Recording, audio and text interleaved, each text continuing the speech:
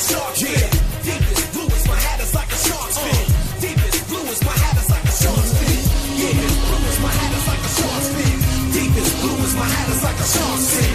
Deepest blue is my hat. It is Wednesday, February 10th here at Draft Shark Studios in Rochester, New York. Welcome to the Draft Sharks podcast. I'm your host, Matt Schauf. With me, as always, is Jared Smola. And joining us today for episode 2 in the What I Got Wrong series is Mike Clay from a little place called ESPN. Mike, thanks very much for joining us today.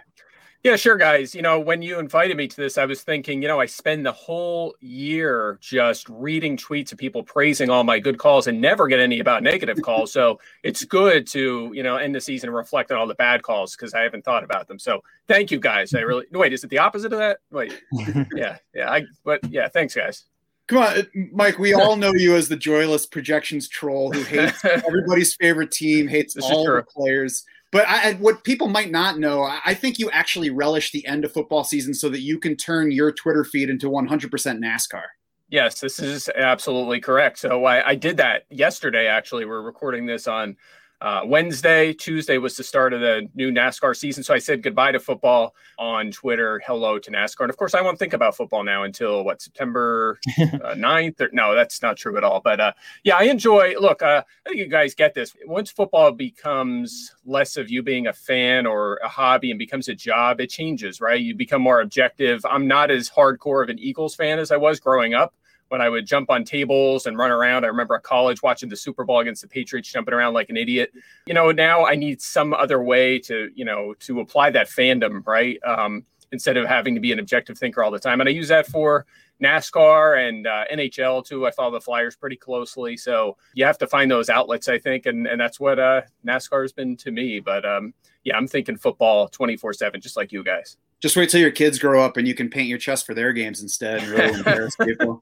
Yes, cannot wait for that. Jared likes to turn Canadian this time of year and pretend that other people care about hockey with him. Hockey and golf are my escapes from football for a few months. There you go. We, of course, do have Mike here today to continue our look into some of the biggest rankings misses for 2020 versus actual production. Mike alluded to it. We'll all get called out for things that we get wrong during the year, but it is important to look back at some of the things we got wrong. Sometimes it's just, I didn't see that coming. Some other players might have lessons that we can then take forward into 2021 and beyond, maybe draft a little better next year. We've got players to hit on at every position today. We're going to start, though, with a guy that came up yesterday with J.J. Zacharyson. He's going to come up in pretty much all of our shows this week because he was on everybody's list. Mike, talk to me about what happened in 2020 with Stefon Diggs and his suddenly grown-up quarterback. Yeah, it's crazy. If you think about prognostication and objectively kind of evaluating the league, I think most of the time that process will work pretty good, right? You're going to hit more than you miss. But with the Bills offense, especially I did an exhaustive study on offensive play callers last offseason. The NFL Nation team helped me go back and identify all the play callers for every team going back to 2007. And I evaluated all of that. And what I found was what we kind of expected. Nothing new with the Bills offense. Brian Daboll's offenses don't score. They're low volume. They're run heavy. And Stefon Diggs was coming from an offense that was the same in Minnesota. They weren't really at times they would spike in scoring, but they were very low volume, very, very run heavy. And Stefon Diggs struggled. He was not a good fantasy wide receiver in 2019. So I thought it's a similar situation. You have an inaccurate quarterback. They're going to be low volume. They're going to run. They're not going to score. And guys, it was the complete opposite of that, obviously, right? It was such a pain to have all of those things kind of seem to align and then be so wrong. Obviously, they went pass heavy. They were one of the highest scoring teams in the NFL. Diggs' target share was massive. He was super productive. Josh Allen was way better than he was his first 2 seasons in the NFL. And Diggs obviously flourished. He's a super talented player, but I just thought the situation would limit him. But I guess bet on young and prime talent, right? I guess that was the message here. They gave up a first-round pick to get him, and it paid off in a big way. So definitely too low on him. There's no question I swung and missed on that one. The fact that Buffalo gave up a first-round pick for Diggs, I think, is the only thing you could point to and be like, okay, this is why we should have thought Buffalo was going to pass more. And even then, I would have said, okay, they might be league average as far as pass rate, not, a top 3 team in pass rates. I don't know. We can try to find takeaways from this, but I think, it's football. Goofy stuff happens, stuff that we can't project. If anything, I think, as you said, Mike, it's just we probably should have been betting on a talent like Diggs, considering he was going in, the 5th or 6th round of fantasy drafts. Yeah, I think that's a big takeaway here is just the what if, kind of bringing it in, factoring it in more, saying, I know I like Stefon Diggs. They obviously really like him. Let's take some shots on him here just in case something crazy happens. I don't think any of us saw Josh Allen improving the way he did. 45 total touchdowns for him, plus a touchdown reception, which put him one ahead of Devin Singletary in that category last year. As surprising as Josh Allen's step forward was in terms of fantasy production, Aaron Rodgers might have even been more surprising for 2020, coming off two of his weakest seasons ever in touchdown rate, completion rate, really a 5-year stretch of being down in yards per pass attempt. He threw 8 more touchdowns than in any previous season, set a personal high in completion rate, big rebound in yards per attempt. And Mike, he did all that in a year where we were making fun of the Packers for not adding anything at wide receiver. Tell me about what happened with Aaron Rodgers in 2020 fantasy. Again, hashtag good at football, right? I mean, it's really that simple. I don't have another answer, guys. It's not like their offensive line got better. It's not like their weapons got better. To your point, they didn't really add much in terms of personnel for him. You know, some people will say he was motivated by the draft pick of Jordan Love. I mean, the same people say Carson Wentz struggled because they drafted a quarterback. You know, did that really matter? But how do you skyrocket like that in 1 year? Is it just a guy that said, you know, he heard the doubters and said, I'm just gonna, you know, I've been on cruise control for a few years. I'm gonna turn it back around now. Maybe, but I don't have a great answer for this. But you know, I guess the answer is he's just really, really good at football and just put it all together. The team as a whole pretty much stayed healthy, and I mean, it was his first top 5 fantasy season since 2016. He's finished number 1 a lot throughout his career, but you know, it just kind of all came together. The passing touchdowns were there, and he played terrific, the best football he's played in years. And kind of to touch back on Josh Allen too, people will say, well, you were wrong about him, right? He was always good. Allen really wasn't good coming into the league as a passer. He got a lot better, and Aaron Rodgers hasn't been that good the past few years. He was average, and he played a lot better this year. Both things can be true, right? You know, so that was the situation, I think, with Rodgers. He just stepped up his game, played better football, and it was hard to see coming unless you just said, I'm going to take a flyer on this guy because of what he did in the past. I think he could bounce back. If you did that, obviously it paid off. I wonder if the takeaway here is more about ADP than it is about Aaron Rodgers specifically, where maybe he was just our Matt Ryan this past year in that, you know, every year Matt Ryan, if he's going 7th or 8th in ADP, then you pass on him. And if he's going 14th in ADP, then you draft him because he can finish anywhere in that range. And it's really about how lucky he gets in touchdown rates. So maybe it's just that a quarterback overall, and specifically for guys that we know are talented along the lines of Aaron Rodgers, you know, if he's falling down, you say, well, I don't love him this year, but if I can get Aaron Rodgers as the 13th quarterback, then I'm going to take him because you never know when he's going to have that TD rate spike. Yeah, so I'm looking at my rankings for 2021 with 2020 ADP here, and you know, you have Mahomes up there, Josh Allen, Kyler Murray, Watson, and Rodgers just stand out like a sore thumb in the 11th round. You know, late MFL 10 drafts, he was going in the 11th round. So there's no question. Maybe we should have identified that and said the guy's too good to be going that late and take a flyer on him. Some people did that, and obviously it worked out. I think, you know, first of all, the touchdown rate, 9.1% career high. He's always been a higher touchdown rate guy, but you know, that's something that you can't bet on. I know we're going to project it to decline in 2021. The other thing too is I do think these, you know, future Hall of Fame type quarterbacks, they do the conventional rules kind of don't apply to them. And we see it with Tom Brady, what he's doing at his age. Sort of the same thing with Aaron Rodgers. You know, we don't see 37-year-old quarterbacks, you know, kind of have career seasons very often. But when it's a guy of Rodgers' talent level, I think, you know, we might want to consider it more of a possibility than otherwise. Mm-hmm. And of course, I mean, betting on a career year is never going to be a good idea, but it's about watching that value, watching where you're taking a shot. Kind of like with Stefon Diggs, even if you can't say, oh, he's going to way exceed this draft position, you say, well, this is a guy who we know is physically capable of exceeding this position. So let's get some shares just in case something crazy happens with him. Let's move on to running back now. And Kenyon Drake was a player that you listed, Mike, and he was actually a guy that we debated quite a bit behind the scenes at Draft Sharks last year in setting up our preseason rankings. So where were you on Drake heading into 2020, and how did that turn out for you?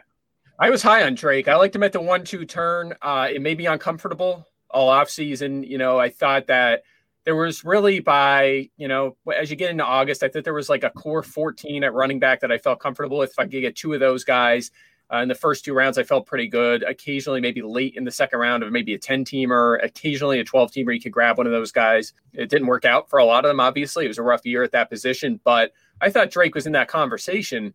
And the debate was like, this is a veteran guy that hasn't really done it before for a full season, but he got the transition tag. In the second half, his time with Arizona, the season they traded for him, he was outstanding. The target share was so high. The carries were solid.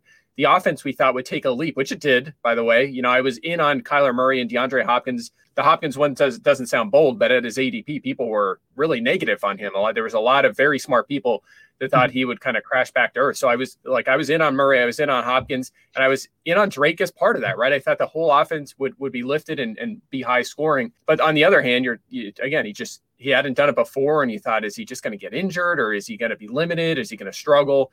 And he did struggle for a while. Like the volume was there, the carry volume was there, but the targets weren't. And that was the shocker, right? Like, where did the targets go? It didn't make sense. It was a big change from the previous season. And that's where I struggle with right or wrong, at least in the first half of the season. Like, should we have seen the target dip coming? I don't think so, right? I feel like the process was pretty much fine in that department. I don't know. I can't find a category that tells me we should have saw it coming. Like, we should have seen this dip coming based on a Kingsbury offense or Drake's pass or Chase Edmonds. I didn't see that. But here's the second layer, guys. And you guys could kind of, opine on this a little bit. But what were we wrong? Because in the second half, he was really good, right? He since he came back from injury, or after he came back from injury in week 10, he was the number 10 scoring fantasy running back. He ended up RB 14 for the season, despite missing that time, 6th in carries and rushing touchdowns, 2nd in carries inside the 5. It was just the targets that were lacking. But otherwise, I mean, he delivered above expectations on the ground. He couldn't score to save his life pre-injury, right? I mean, that was sort of the knock. And Kyler Murray was stealing all those short rushing touchdowns. And I think after he came back, he was scoring in bunches. So that was a big part of it. Two other things, I think. There were some rumblings in August that like Chase Edmonds was going to play a bigger role. I never saw it as like anything concrete enough to change projections. Mm-hmm. I think the biggest thing though, Drake had that August foot or ankle injury. He was in a walking boot for multiple weeks. I think that played a bigger part in his, semi-disappointing season, especially from an efficiency standpoint. I think he was at 4.0 yards per carry, which was a career low for him. So I don't know, maybe my lesson, and I feel like I say this every time around this year and I don't stick to it, but man, guys that get hurt in August, that's tough when you're heading into a season already at less than 100%. So I think those guys who, even if they're relatively supposedly minor injuries, I think we should, maybe back off them a bit in our, draft rankings. Yeah, that's a good point. And keep in mind, he finished 3rd in OTD, which for those not familiar is a stat that looks at expected touchdowns based on their usage. He was at 13.4. Only Cam Newton and Dalvin Cook were ahead of him. The opportunity for him to score was tremendous. I mean, he ended up actually 2nd in the NFL in carries inside the 5. Only Dalvin Cook had more. So, I mean, I guess we got the opportunity right, or we were too low on the opportunity. Really, we just, in a PPR league, you needed more targets, and we did not get those. Mm-hmm. That was certainly a surprising component of his season. In preparing for the show, Mike, you also told me that you had DK Metcalf and Will Fuller a little too low at ranking times. Did you feel like you misread the situation for either guy, or what was your takeaway for those two receivers?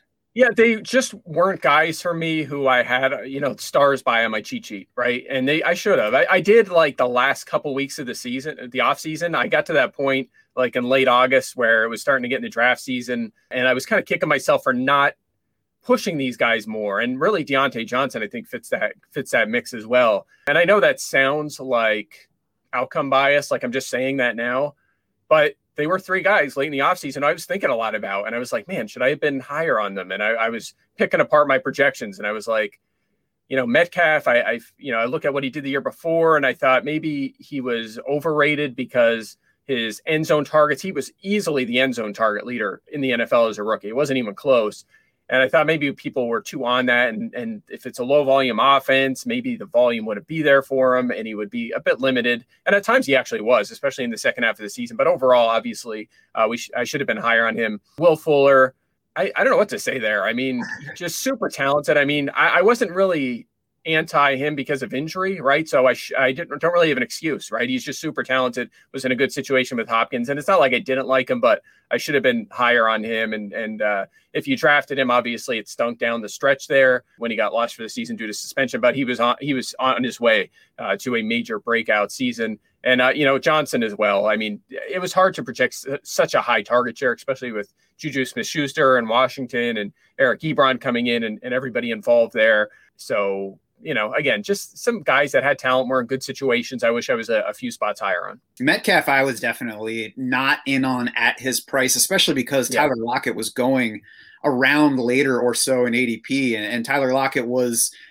to me, I guess at least the floor favorite between those two, and with plenty of ceiling. It wasn't like you had to trade in ceiling to get the floor for Tyler Lockett. I think what I don't know, I guess underrated there was kind of like the underrating with Stephon Diggs is what if they let Russ cook a little bit more, which they did in the first half, didn't do in the second half. So I don't think it ended up being too bad to be out on these guys. But I said it in our show with JJ, and I think that trying to factor in the what if a little bit more is important because we're talking about a sport that's all small samples. We know we're going to get some things wrong. So I think it's, for me personally, I need to try a little bit harder to think of what might I be able to see now that could be wrong, that I could kind of, hedge on it a little bit at draft time. I agree. I mean, you have to walk the line though, right? I mean, if you just draft all upside, you're going to have some horrible years. I mean, it's just, you definitely have to consider range of outcomes. And people often ask me what's the difference between my projections and rankings. And usually they align pretty well.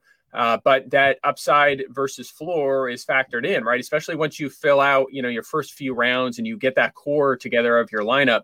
After that, you start swinging for the fences a little bit and thinking about range of outcomes and high upside. And, that's why you might take a guy that has a huge ceiling, like a Justin Jefferson late in your draft over, a more solid player who could just kind of get you through the week. So it's, you have to walk the line though, right? You just can't, there's so much bias involved in making decisions with fantasy football. You get caught up in so many different things. Like one big highlight play, I like Bryce Butler for his whole career because I remember he made an amazing touchdown catch for the Raiders in the preseason as a rookie. And I just became obsessed with Bryce Butler for some reason. So, you just have to be smart with it, consider all variables, not just upside, not just floor, but definitely, most likely outcome.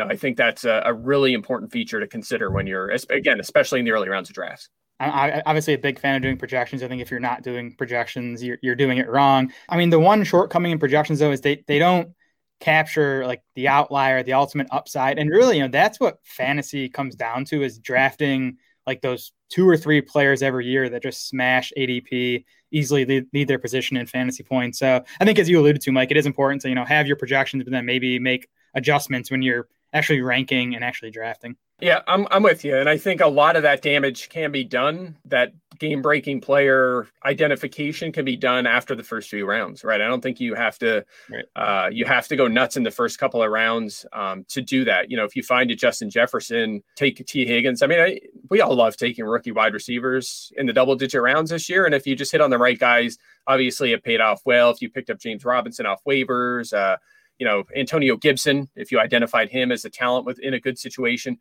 those guys didn't cost you, passing up on a solid player like a Julio Jones or something, who seems like a bad example, but he's always good, right? This year was a down year for him, but it's easy to say, Julio's getting a little older, I'm going to take the next big thing and grab AJ Brown or something. And I think most of the time, if you do that in the first few rounds, it's going to hurt you more. You're going to lose a lot. Occasionally it'll hit, have a great season, but if you just want to put together a good season, get to the playoffs and have a shot, I don't think you need to make those high ceiling moves in the first couple of rounds. There's a time and a place for that throughout your draft. And, I hate to say this, I don't want to sit here and pat myself on the back. I think I'm pretty decent at fantasy, right? Like you guys are too. We do a good job consistently over a year-to-year basis. We're in a lot of leagues and we compete, we're competitive, we make the playoffs. And I think that's a viable strategy. If I was constantly missing the playoffs and struggling, I think, maybe I do have to swing for the fences more often. I don't think that's the case in the first few rounds of drafts. Yeah, I'm glad you brought up Justin Jefferson, because to me, he's a bigger kick myself player than Stephon Diggs or DK Metcalf, because even if his draft position didn't line up with my projection for him, we all knew that there was a wide range of possible outcomes, and I'm not gambling that much by taking him in round 9 or round 10, whereas it's a much bigger gamble to take DK Metcalf over, say, Adam Thielen in round 5. If DK Metcalf doesn't hit and Adam Thielen does, I'm going to feel stupid there. But I think that it's going to be important to, look for more of those range of outcome guys later in the draft, in later single-digit rounds, certainly in the double-digit rounds.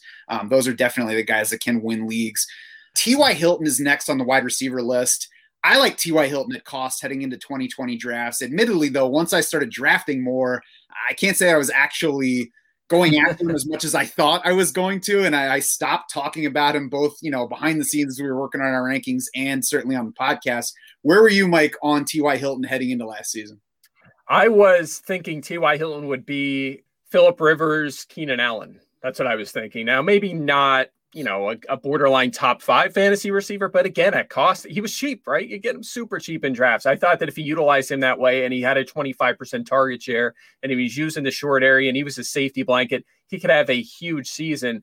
And he was, quote unquote, only 30, right? It's not like he was 33 or something that you thought would really limit him. And it did not work out early in the season. I mean, I just pulled up this stat that I tweeted in the middle of December. His first 10 games, he had 62 fantasy points. And then if you picked him up off waivers or found a way to get him on your team, it paid off. His next 2.5 games, not even full games, 2.5 games, 65 fantasy points. He just went nuts for the most part the rest of the season. So again, it's kind of like Kenyon Drake, right? Where it's hard to identify the miss there, right? I mean, he was playing a lot early in the season, missed a little bit of time, but he was out there. The targets just weren't there. They didn't really have other go-to weapons. It was just really the Colts offense was stumbling there for a while. It took a while to get going. Maybe that's what we should have seen. They'll have some growing pains early on and then get going in the second half. If that's the way you attack this offense, it obviously paid off in a big way for you. Yeah, I wasn't on Hilton so much, but I was on AJ Green. And I think they're pretty similar guys. They were going in, similar range of drafts, older guys who have had injury issues, but proven producers. And again, they were cheap enough. Like if you drafted T.Y. Hilton, if you drafted AJ Green, that didn't kill you. They were cheap enough where you could get away with it. So I'm fine with those types of misses. Yeah, I show Hilton round 6 late. Again, this is very, very close to the start of the season. Ended up around round 6, which I remember getting him cheaper than that. I'm trying to check my draft. Oh no, I have from round 6. So I guess that's right. I mean, my targets there in my big board article were T.Y. Hilton or Darren Waller. So hopefully I took Waller more than or hopefully people took Waller more than they took T.Y. Hilton. Definitely like Waller for sure in that range. So I think I probably leaned more that direction, but that's where you could get Tyler Boyd. That's also at times where AJ Green was going. That's where Will Fuller was going. That's where Rojo was going. So those were all the guys I was kind of keeping an eye on them. And as fantasy goes, some of them worked out well. Some of them did not at all. Do you think that a takeaway on Hilton is maybe either realizing heading in that he hasn't been that kind of target hog previously, and so maybe we shouldn't project too much of a target share ceiling for him, or maybe watch out for speed receivers who are aging and who might be declining? Well, here's my analysis of him. I'll read it word for word. He had never finished a season in which he played at least 14 games worse than 27th in fantasy points, and he was 19th in 2019 during his 10 active weeks. And then you're going from Jacoby Brissett to Phillip Rivers on top of that. So that was my logic in round 6. I thought, he's going to cruise to a top 20 season. Worst case, he's finished his 21st or 22nd, and he was, like 70th in the first 3 months of the season. I mean, I didn't see that coming. That's a fair question for sure. But, he had been consistent, right? It wasn't like you were super reliant on just big plays occasionally and he was all over the place. He was delivering year after year after year.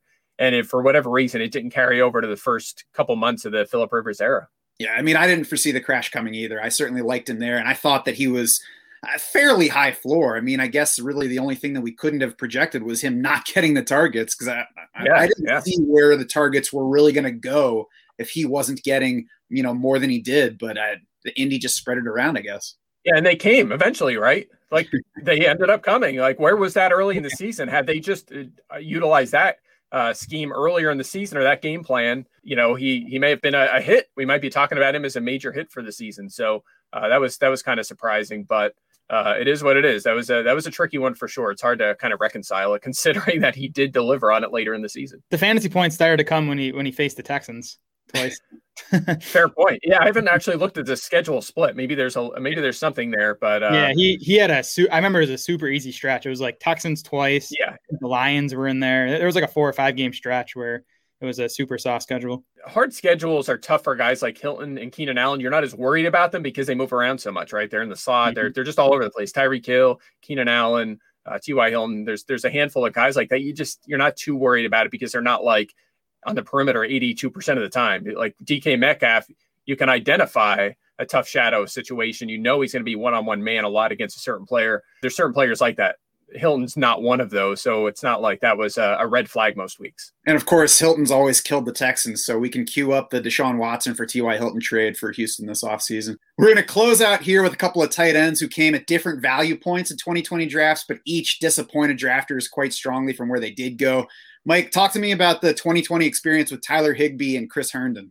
Yeah, you know what? I remember debating with people on Twitter about Higbee versus Everett. And some people had the opinion that you don't bother taking Higbee at his ADP. It was just too early in round 8. You wait later and take a shot on Everett. And by season's end, the answer was we were all wrong, right? And just don't take any of them was the right advice at their ADP. I just had a hard time believing that Sean McVay would make that adjustment in the final 4 to 6 weeks of 2019, get that much out of Tyler Higbee, like elite target share for a tight end, elite production, and then the next year would roll around and he would be like, we're going to lock him back up, right? We unlocked this part of our offense, we're going to put it back away. That's exactly what they did. You know, they got better as an offense. They were scoring this year at a much higher rate. Not what they were earlier in the McVay era there, but better. And Higbee pretty much disappeared. I mean, it looked good when he had that game against the Eagles. Of course, Matt, you remember that closely when he had that, 3 touchdowns, 4 touchdowns? Yeah, so it looked good at that point, but from there on, the targets just were not there. So that was a miss. I guess the message there is try not to get caught up in small samples. I did in that one. You know, I pride myself in not getting caught up on recency bias, but I thought that would stay the same. Now, I didn't think his target share would be that high, that it would come down, but I thought it would be in a place where he could be a top 10 fantasy tight end. That did not happen. And then Chris Herndon, it was betting on talent. You know, if you look at the list of tight end rookie yards per target leaders over the past decade or so, it is just a who's who of superstars at tight end. It's name a superstar tight end and fantasy. They're on that list. And Chris Herndon is also on that list. Noah Fant was on the list too. He obviously worked out for the most part in a bad situation there in that Denver offense. Still was tight end 8. Herndon just wasn't good, struggled. Targets weren't there. Adam Gase offense. And late in the season, he started to come around. He actually did start to evolve. So maybe there's some post-hype appeal there for Herndon. I'm not sure that he's not good. Maybe it took him a while to get back after missing a full season pretty much in 2019. And maybe with the new scheme now, he can kind of get on track. So I think maybe a dynasty buy low there for Chris Herndon, but no more than a very late flyer in 2021 redraft leagues. I agree with that. I think on Chris Herndon, you bet against Adam Gase players is the way to go. That's good advice. Yeah. I mean, that was my argument against Le'Veon Bell at his seemingly fine value versus opportunity in drafts last year too. Fortunately, as of right now, we don't have to worry about Adam Gase for 2021 effects. You know, I think maybe we can apply that to other situations where we look at a running back or a wide receiver or whoever who seems like he's in for good opportunity, but we really don't like his situation. You know, you always weigh that versus where you buy him. And I think Chris Herndon was well outside the top 12 tight ends. So even if you drafted him as like the 16th tight end and he busted completely, that's not ending your season. If you think that ended your season, your team was much worse than you thought it was to begin with. So, you know, you don't worry too much about taking a shot on somebody like that. But there's always this feeling of like, there are some guys in the rankings. And Mike, I'll ask you how much this comes into play for you, because I know, you know, you've always been very projection driven and more analytical than me even. Are there guys come draft time after you do all this work on your projections that even if their draft position lines up well with where you project them, you just get left feeling uneasy and you don't wind up drafting them where it seems like it should make sense? Yeah, it's a really good question. I'm trying to think of examples. I think that that's absolutely the case. When I'm done and everything's set up and I compare my rankings to projections, there's guys that come up and they're the top guy on the board, or rankings versus ADP, excuse me, and I just don't feel great about it. You know, it's just a matter of, do I stick with my guns, follow the process, follow the rankings, or do I lean a few spots down and go after a little bit upside? Sometimes it'll depend on recent reports or if I need a little upside in my lineup or where I am in the draft. And sometimes, guys, it's how I'm feeling that day. I'm just, maybe, how it is. Every day a player's value seems to change, whether it's in our brain or a report we read or whatever it is. Sometimes I just feel better about guys than others. But for the most part, I follow my board. I'm comfortable with it. We do get caught up sometimes with the next shiny object, and it leaves other guys underrated. And I think a great example of that is Aaron Jones. And he is an excellent example of a guy. I mentioned those top 14 running backs last year who people were kind of down on, right? They thought A.J. Dillon and that offense, they didn't really add weapons. They're not going to be much better. And Jamal Williams is there. People were kind of sliding him down. He ended up in round 2 for a guy that was an elite fantasy tight end the year before, or fantasy running back the year before. And I started to get a little anxious with him. Do I want to take him that 1-2 turn? Because I liked him, but I wasn't super aggressive about it. And I was starting to kind of feel what people were saying about him. And I wish I was a little bit more aggressive in getting him on my team. But he's just one of them guys, again, that if you just said he's really good, he's still a lead back in this Packers offense, I'm just going to grab him at the value at that 1-2 turn. It obviously paid off in a big way. But again, everybody's thinking Josh Jacobs and Nick Chubb, and here comes Austin Eckler back, and let's get Miles Sanders, and Clyde Edwards-Helaire went before him in most drafts. So there is a time and a place to take the safer guy when there's so much volume. There's so many other variables involved that could pay off in a big way. And I think the early rounds are, like I said before, are the place to do that. And Aaron Jones is a good example. I think Aaron Jones, too, is a good example of trying to stay flexible in draft season because things can change. If you look at early best balls last year, he was a first-round pick coming off that double-digit touchdown year. And in the first round, I was like, no thanks on Aaron Jones. He's going to be overrated this year. But as we got further into it, he started slipping, as you mentioned, into round 2. You could get a mid-round 3 or late mid-round 2, late round 2. At that point, I think he certainly made sense. And it's important to not get so dug in on a player, I think, that you just, say forget about him, or I'm chasing him no matter how high he goes, and be sure that you're able to adjust when those prices change. Yeah, I agree 100%. Guys definitely changed. And that's what I'm saying. Day to day, you see fluctuations. And if a guy is falling in a draft, you don't want me to pick, and you're identifying him, you don't want me to be ahead of you in the draft because I'm going to grab that value player, right? I'm not just going to go after, I'm not going to, he's fallen, I'm going to go get the next guy. I'm going to take that guy that's plummeting in drafts. And I think you guys probably know that from doing like the going deep at drafts and stuff. I know JJ, who you already had on the show, is the same way, right? I know if he's picking ahead of me and a value is falling and this guy's falling, I'm like, come on, get to me. We all do it. We all pray. Please make it 3 more picks. I want this guy. Come on, make it. He sticks out like a sore thumb. This guy should not still be on the board. There's certain people that have that kind of the mentality. They're going to grab that value and not force another position or reach for a high ceiling guy. And that's the way I am. So if a guy's fallen in value, like an Aaron Jones, so I ended up with late on a few teams from late in August when I did those drafts because he was falling. I'm with you 100%. That's a very good way to draft, and getting that value can go a long way toward getting you over the top and into the playoffs.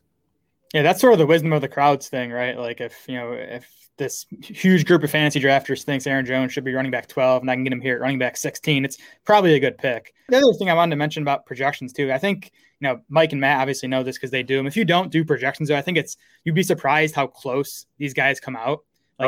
Running back 10 and running back 15 are probably separated by like 6 or 7 fantasy points. And that's one projected touchdown. So if you're reaching, 5 or 6 spots down the rank, it's really not a reach because these guys are all so close.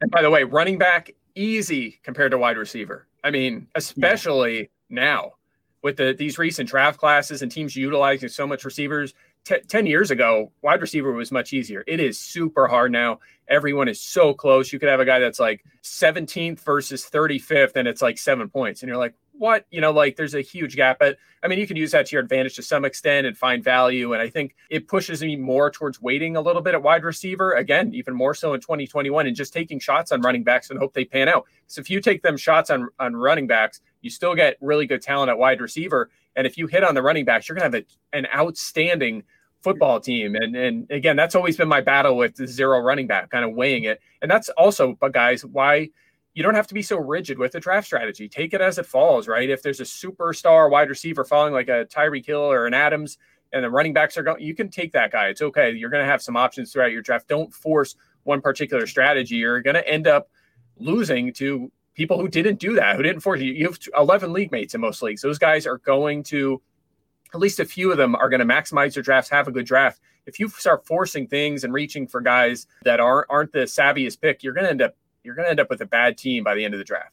Before we get too far away from the tight ends, with Tyler Higbee, I just wanted to say, hindsight, it's clearly overrating the small sample of the end of last year versus his previous 3.5 seasons. But this whole sport is small samples. So I want to make sure that I don't overreact to that, in that I'm ignoring all similarly small samples and then missing out on somebody who is trending up. Like, what if Tyler Higbee did get the same target share to end this to begin the season, and he did end up hitting, and whereas early in draft season he was going 6th or 7th, he was available 11th or 12th. Again, it's along the same lines of finding value, where as long as somebody's not grossly overrated versus what you need to happen for him, I guess let's make sure that we don't overreact in the other way just because it didn't work out this year for a certain guy. Yep, I agree with you 100%. You always have to think about the other side and think about the process. You get too caught up with outcomes, you're going to get burnt way more than you're going to hit for sure. So, I think in general, we just talked through a lot of misses. I think for the most part, if you follow the process that we apply to those guys, you're going to do pretty well. Most of the time they're going to be right, but we're always learning too. I'm always tweaking my model. I'm doing that now. It's that part of the year to work on that kind of thing. So there's always adjustments, always room for improvements. If I get 1% better every year, I'm happy with that. So just something to keep in mind. Don't see one example of something going way different than you expected and just change your whole philosophy over something like that. Before we go, Mike, I want to say, honestly, watching you rise through the fantasy landscape has been truly awesome through the years. I can remember interacting with you often on Twitter when you were starting out at Fantasy DC. I was at a previous stop, sometimes agreeing, sometimes battling, but watching you from there, then go launch the PFF fantasy product, landing at the worldwide leader now. I think you and also your colleague Matthew Berry are prime examples in this fantasy space of what someone can achieve if they're pursuing their passion and putting in the work to get there. Yeah, it's funny you say that. I appreciate that first and foremost. But I remember you as one of the first people I worked with, interacted with, did mock drafts with, did shows with.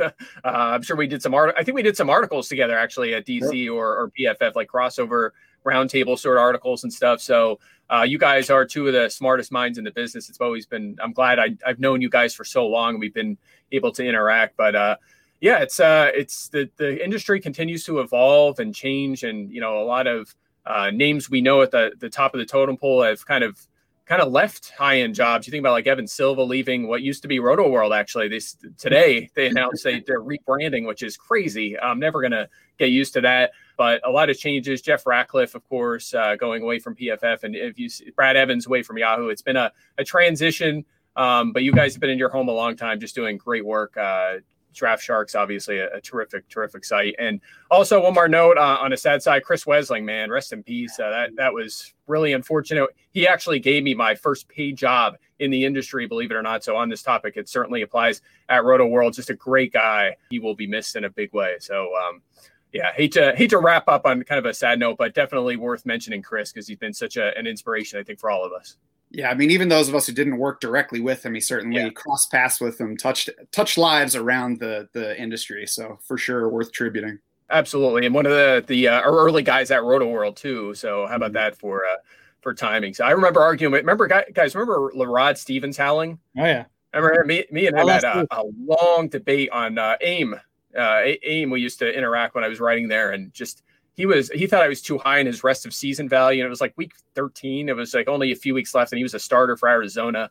And we had this like heated debate about it. That's one of my memories of arguing with Chris. And but he's just a great smart dude. And when he said something, if he says something that conflicts with your opinion, it's always one of the things where you're like, man, I need to stop and think about this again. And there's people like that. We know, you guys and, Sigmund Bloom and Evan Silva, there's always that group of guys, JJ, who, if they're on the other side of the fence on something that I have a strong opinion, I'm like, I need to go back and look at my projections a little bit and see what I'm missing here on this guy. Yeah, that's definitely the best thing about crossing swords with all you guys is, there are some people who tell you you're stupid and you're like, whatever, you're stupid. Yeah. And then there are other people who say, no, I disagree with that. I like this guy better. And it's like, well, wait a second. Do I actually like this guy as much as I think I do? Am I avoiding this guy for the right reason? So, yeah, I have always appreciated the challenge from you, even when it doesn't seem like I appreciate it and it seems like I'm getting mad. I ultimately appreciate it. All respect here, guys. I love you guys. You're two of the best in the business. So it's always great to, and I'm glad we have a league that where we compete into, the Going Deep League. One of my favorites of the year. I know you guys are always really competitive in that. So that's always fun. Well, thanks very much, Mike. And thanks again for joining us today. Yeah, thanks, guys. Always fun. Mike Clay from ESPN, you know where to find him. Really, at this point, it's harder to avoid Clay than it is to find him. So he does hate your team. Keep that in mind before you interact with him. You can, of course, also find us on Twitter. We are at Draft Sharks. Jared is at SmolaDS. I am at SchaufDS. It's SCHAUF. For Mike Clay, Jared Smola, and the rest of the Draft Sharks crew, I'm Matt Schauf saying thanks so much for swimming with us.